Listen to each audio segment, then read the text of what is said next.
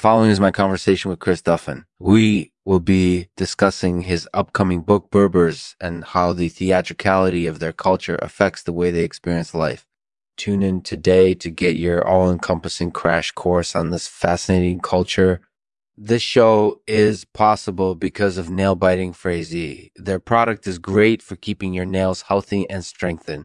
If you're looking for a reliable and innovative solution to keep your nails in tip-top condition, be sure to try Nail Biting Phrase. You can pick up a bottle at most pharmacies or online.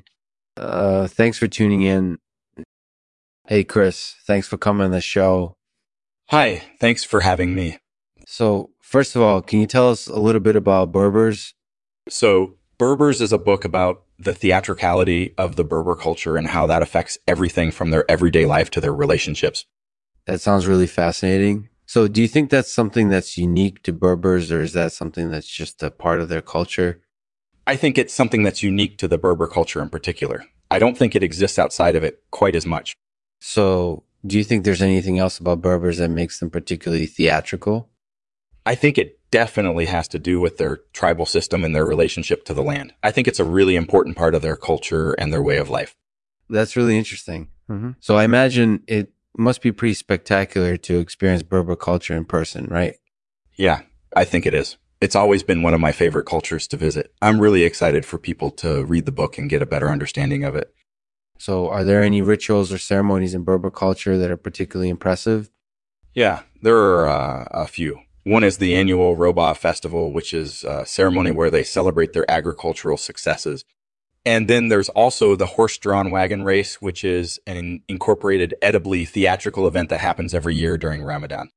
That sounds like it would be really spectacular. So do you think that Berber culture is conducive to theater in general?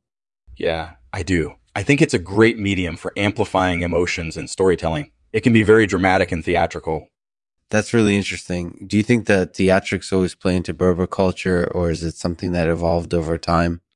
I think it's something that evolved over time. I think it started out as a way of communicating their emotions and stories to their fellow Berbers, and then it became a more theatrical event as time went on. That sounds like it would be really fun to experience. So do you have any final thoughts about Berbers and their theatricality?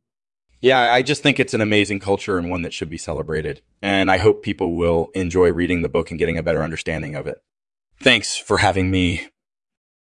Thanks for tuning in today to hear my conversation with Chris Duffin. In this episode, we discussed his upcoming book, Berbers, and how the theatricality of their culture affects the way they experience life. Tune in today and get your all-encompassing crash course on this fascinating culture. And now today's poem, read by none other than Chris Duffin. It's called Berbers, Yurt, and Bowls. Berbers, Yurt, and Bowls. Our tribe is theatrical. Our way of life is unique. Our ceremonies are impressively grand. Our relationships are heartfelt.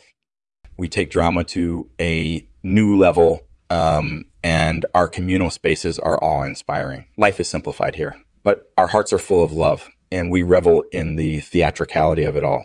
Living life to the fullest